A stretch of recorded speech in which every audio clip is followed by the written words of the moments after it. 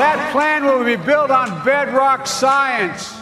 It will be constructed out of compassion, empathy, and concern. I will spare no effort, none, or any commitment to turn around this pandemic.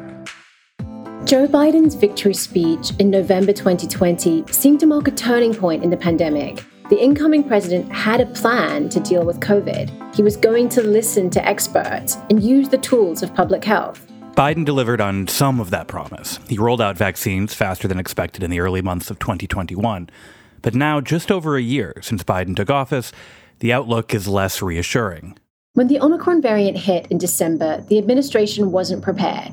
They hadn't made sure there were enough tests for people who needed to work, travel, and see family and friends.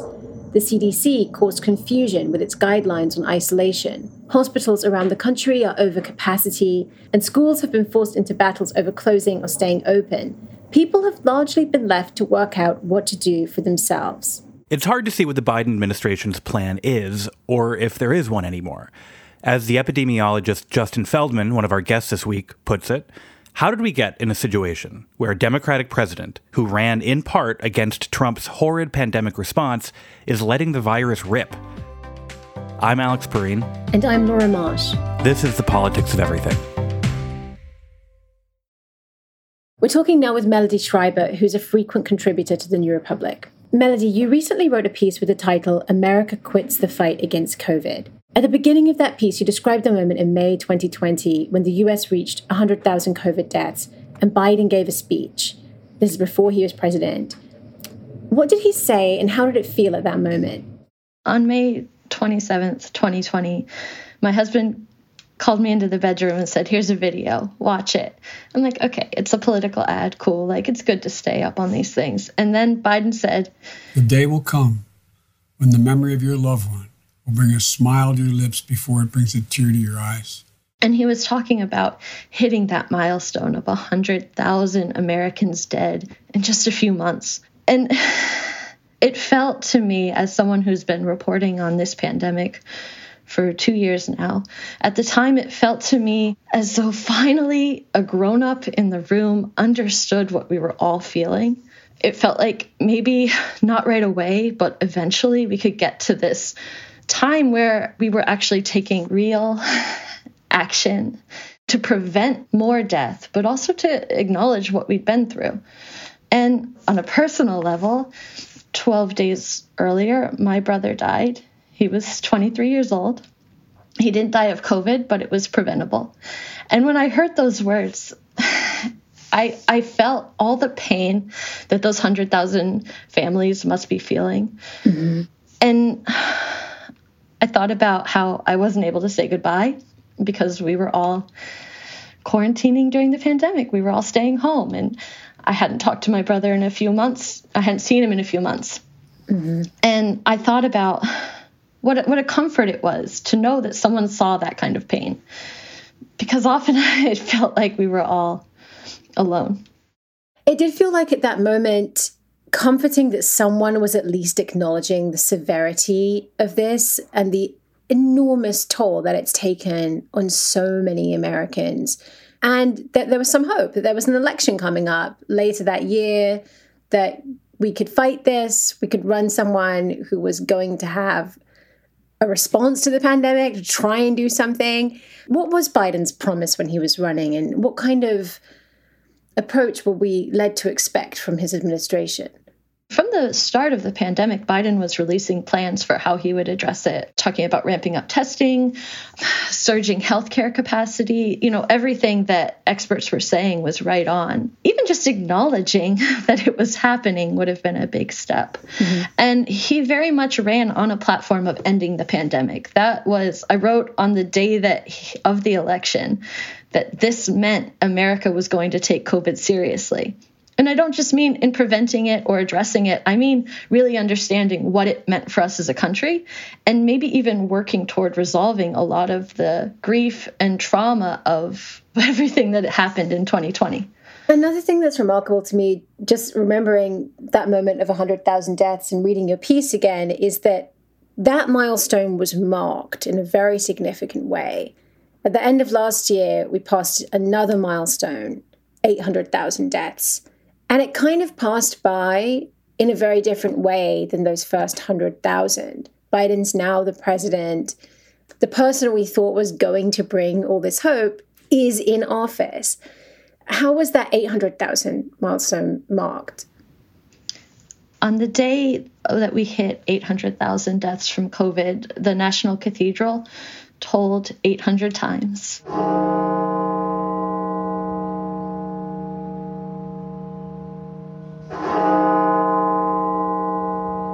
One time for every 1,000 deaths, which is still just not enough. And what are we doing now to take action? Where's the swift action that we need? I want to ask that question of you. What is the action? What is the federal government and the White House? What are they doing now about the surge? So the Biden administration is doing some things. You're requiring that insurers reimburse you for 8 at-home tests a month if you can find the tests and if you can submit the receipts for reimbursement. What else?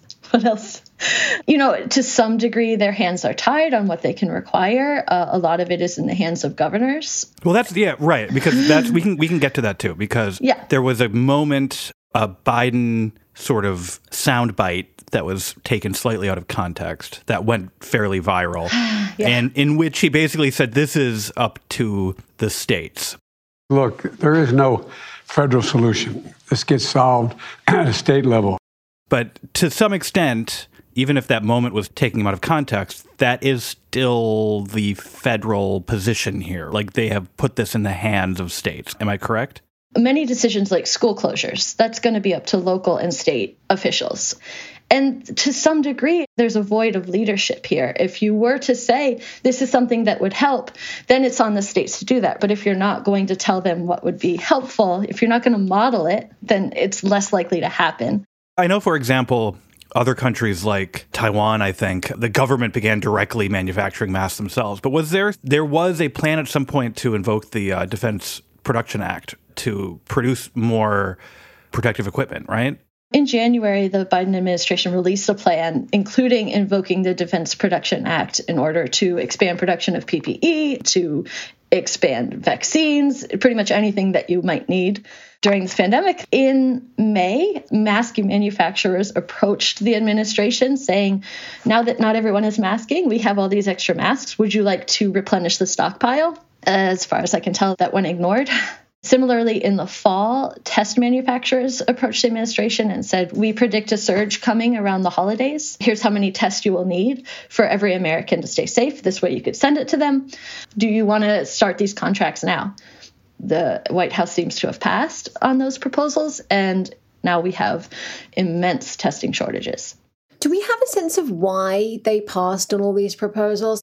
I think the sense from the administration was they had won. In May, we said vaccinated people don't need to mask. In July, Joe Biden said, we are declaring independence over this virus. You can get together with your friends and family if you're vaccinated. They very much had a vaccines-only approach, or primarily a vaccine approach to this pandemic. And the second a variant evolved to evade vaccine-induced immunity, we were kind of back at square one and not prepared. Does it seem like they didn't foresee a variant like Omicron that would cause another wave this large, and that they thought it would be therefore safer to just let the vaccine basically just take care of the problem? Vice President Harris has said no one knew a variant was coming, and that's why we were taken by surprise. If they had talked to any scientist, any immunologist, any microbiologist, everyone was saying from December 2020, we know this virus is going to evolve. We know it's going to evolve to evade immunity because there's selective pressure. Now that some people have immunity from recovery, now that people are getting vaccinated, the virus that's going to survive is going to be the kind that can evade immunity. Everyone knew that. So it was pretty clear that was going to happen. It's clear that it probably will continue happening even after Omicron. We know there are things they could have done to prepare, and we know they didn't. So I want to talk with you about what's been happening over the last month. We didn't have enough tests for everyone to do the at-home tests before meeting up with family for Christmas, for the New Year, for going to work, for going to school. Didn't have PCR tests that you could get reliably or with any kind of reliable turnaround time. I actually had a PCR test that came back 5 days late, and my husband's just never came back because they were doing the whole thing on a paper form, and his handwriting's terrible. So we think that they just couldn't contact him because they had no idea who this person was. So I want you to take us through what are the real world consequences of that for people who are trying to not just be at home all the time, who need to see family, who need to go to work. What have the effects been for the last month? Without tests, without knowing if we have the virus or if we're infectious, we're flying blind. You can hope that maybe you haven't come into contact with someone who has the virus and maybe you don't have it. Where I am, that's very unlikely. 1 in 50 residents of my county tested positive in the past week. And you're in Maryland? In Maryland, yeah, outside of DC. That's only PCR. Home tests, as far as I can tell, aren't reported to Maryland.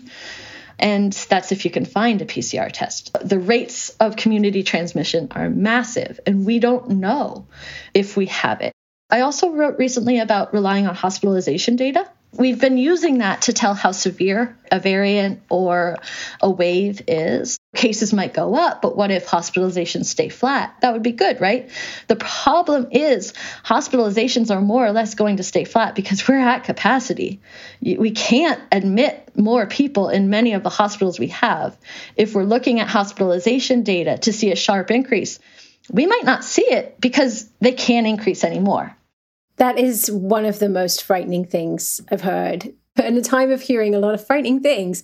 And I was actually just about to ask you more about hospitals. Yes. Because one of the things I have found so hard to navigate in trying to understand what's been going on in the last 6 weeks or so is we keep hearing it's mild. And I think anecdotally, a lot of people understand that because they have tons of friends and everyone's getting COVID and recovering, like, you know, on the whole, a large number of those people are. At the same time, you look at the number of people who are in hospitals and seeing that hospitals are over capacity, and clearly there is a very large number of people for whom this is not mild. And that may be a small percentage of total cases, but it's actually still a really large number. So what is the pandemic like for those people? And also, what are the effects of hospitals being over full in general, not just for if you get COVID, but if you need to go to the hospital? If a variant is more mild but more transmissible, it more than cancels out those gains. So if you have a high percentage of a low number, that's bad. If you have a low percentage of a very high number, that's worse. That's worse in terms of the overall number of people. The other thing I want to point out about Omicron being milder. Omicron, it seems, is milder when it comes to infecting lung tissue. So it can still infect your throat, your nose, and your other vital organs. It's only seeming to have trouble replicating in the lungs. But what doctors are seeing more and more is diabetic ketoacidosis, which is when you have complications from diabetes. They're seeing cardiac complications. They're seeing all of these complications that were present before when patients were on ventilators and doctors had to treat. But now they're just not on a ventilator. That's the main difference with Omicron. The problem is you still need to go to ICU if you're having complications like that. So that's kind of the tricky thing with Omicron is milder. And then in terms of what it means for hospitalization, I mean, our nurses, our healthcare workers, our janitors and cafeteria workers and ambulance drivers are at a breaking point. This is going to have huge repercussions for our health in 5 and 10 years. More immediately, I've been getting texts and calls for the past day or so from my family who lives in a state where crisis standards of care were just implemented. And they are saying, at what point do I need to go to the hospital? I'm pretty sick. Will I even be seen? One of the things I found more dismaying from the director of the CDC, Rochelle Walensky, was this comment she made recently where she explained that of the vaccinated people who were hospitalized, it was encouraging that they were people who were already very unwell and who had multiple comorbidities. The overwhelming number of deaths, over 75%, occurred in people who had at least 4 comorbidities. So really, these are people who were unwell to begin with. And yes, really encouraging news in the context of Omicron. This means not only just to get your primary series, but to get your booster series. And yes, we're really encouraged by these results. A lot of people reacted to this, I think, quite understandably, as if she was saying, oh, well, if you have a chronic illness or you're vulnerable, it's just sort of inevitable that, you'll get really sick and be in hospital and that we can't do anything to protect you from that. And it seems like the Biden administration has sort of written those people off. It's a really sizable portion of people. I do think in the context of that clip, it was misspeaking, that it's not encouraging to see people with comorbidities die. That's kind of a pretty low bar. I think even saying, well, they had comorbidities and so it was inevitable is not true. If you stop the spread of COVID, then people with comorbidities are not going to die of COVID. Most Americans have some kind of comorbidity. But second of all, if people have chronic illness, their lives are no less valuable. And I think that you can tell a country's response by how well they protect the vulnerable. And that's across the bar. That's not during a health crisis. That's at all times. Really well said. Thank you, Melody. Thanks. Thank you so much. You can read Melody Schreiber's reporting on the pandemic at The New Republic. After a short break, we'll be back to talk to Justin Feldman, a social epidemiologist at Harvard, about why Biden changed his approach to the pandemic. We're speaking now with Justin Feldman, a social epidemiologist at Harvard. Justin recently wrote an article on Medium called "A Year In, How Has Biden Done on Pandemic Response?" Justin, thank you so much for joining us today. Thanks for having me. We were just talking to Melody Schreiber in part about comparing what President Joe Biden said he would do if elected president back in 2020 versus what his administration has done. And I want to ask you, do you see a disparity between what Biden said his administration would do and what they are currently doing in power? Definitely. I think the clearest illustration of this is to look at the pandemic response plan that the Biden transition team developed and that they released on January 20th, Inauguration Day. There were provisions or plans, rather, to hire a public health service corps of 100,000 federal workers who would help with things like vaccination and testing, to massively increase testing capacity. There was a whole variety of proposals, and there was never really an attempt to do most of these things. And why do you think that is? I remember these plans, but what do you think happened? What I think happened is two things. One, they got the first results for vaccine efficacy. And the Pfizer results back in, I think it was November 2020, showed 95% efficacy against symptomatic disease, which was much higher than expected. And the other thing that happened was simply the political realities of, well, you can call them realities, but the considerations of corporate interests and profit conflicted with some of the most effective public health measures. So they were really planning on widespread vaccination, bringing the pandemic down to very low levels of infection where we could just go on about our lives as normal. And that is certainly not what happened. I want to get into the efficacy politically and health-wise of the vaccine-only approach. But first, I want to continue on talking about this disparity here.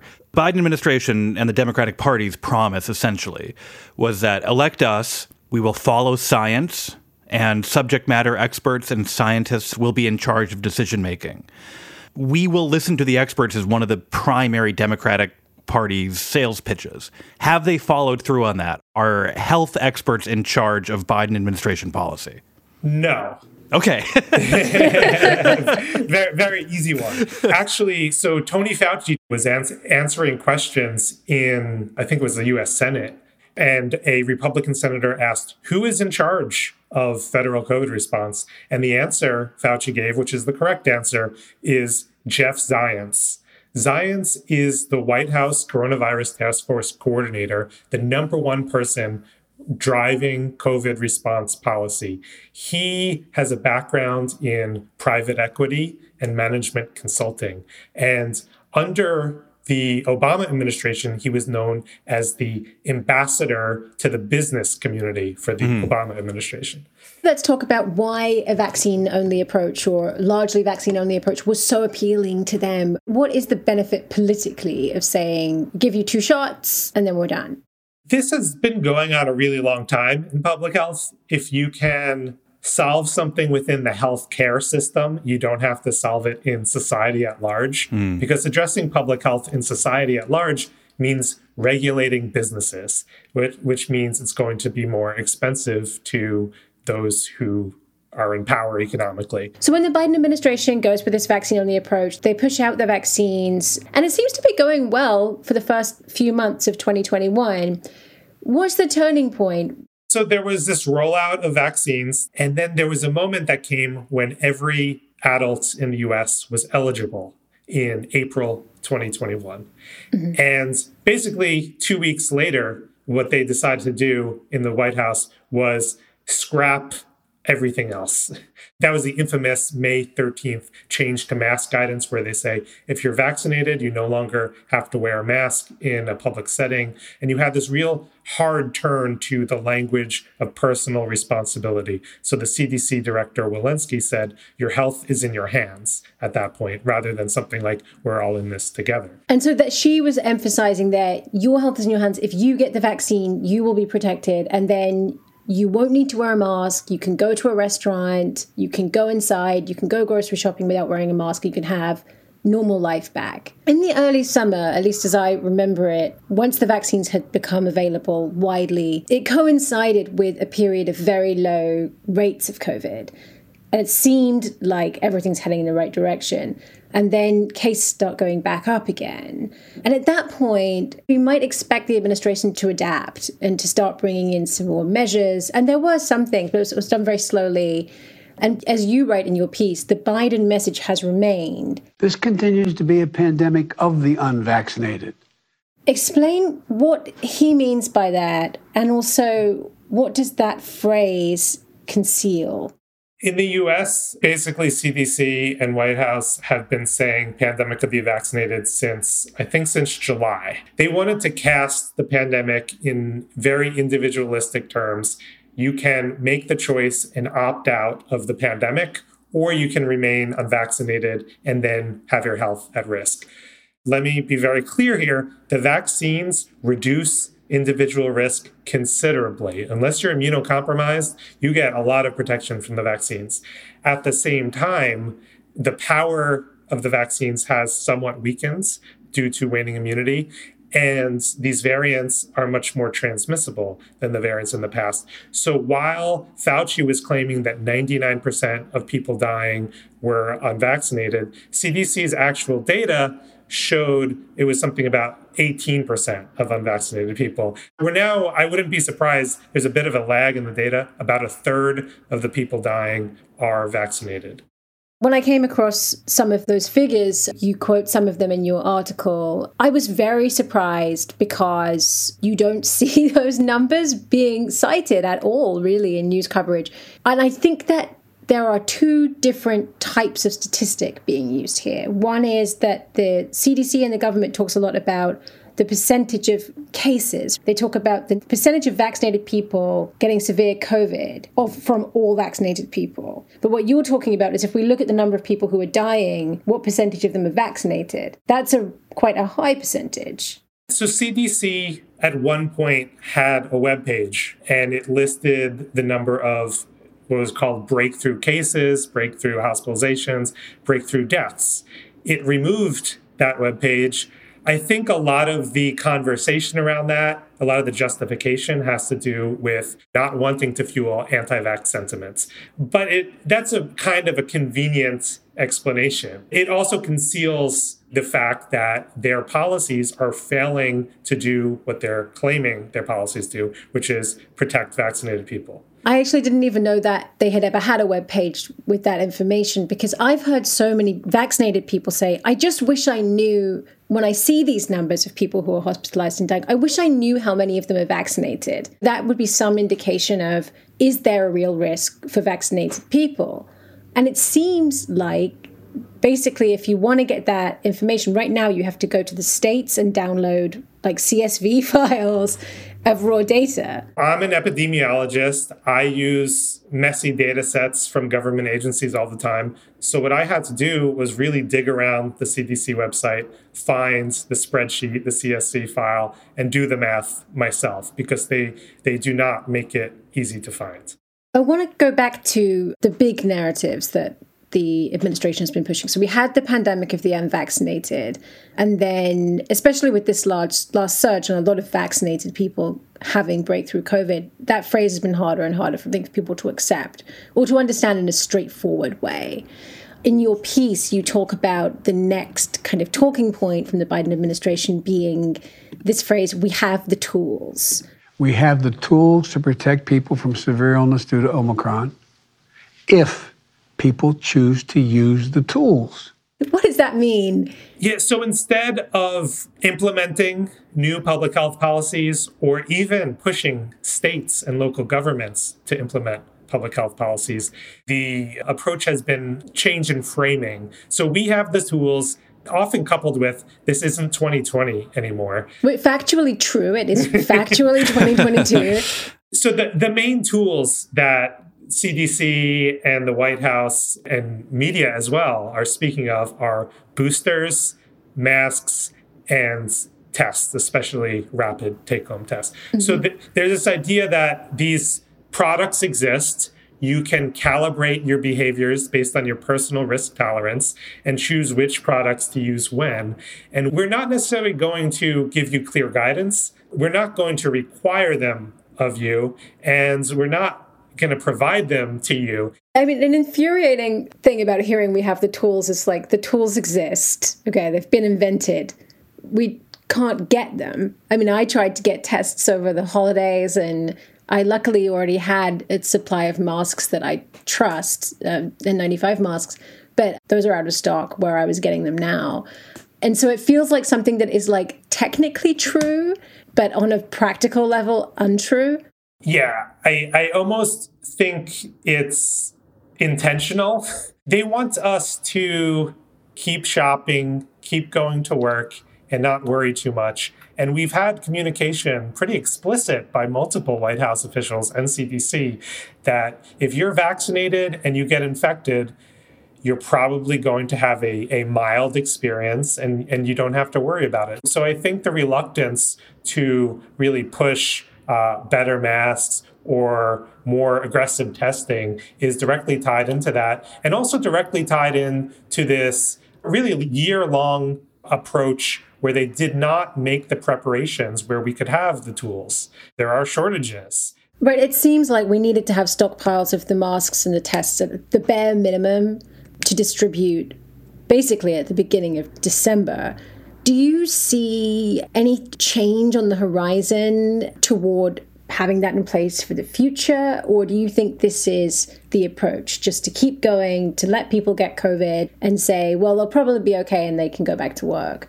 I don't think the approach is going to change considerably unless we see something like a much more deadly variant. What we are seeing is, because of growing criticism, there are some pivots, relatively small ones. So we see things like changing health insurance reimbursement so you can get some antigen tests reimbursed. There's going to be a website set up where you can start to order a few tests for free online. But I also want to note, I've been in public health a decade. We know that you can't just provide individuals with tools and expect that they're going to use them, and that's going to be a successful public health strategy. It reminds me of the common messaging around all sorts of health interventions in which politicians will say things like, ask your doctor about blank, or go to your doctor about blank.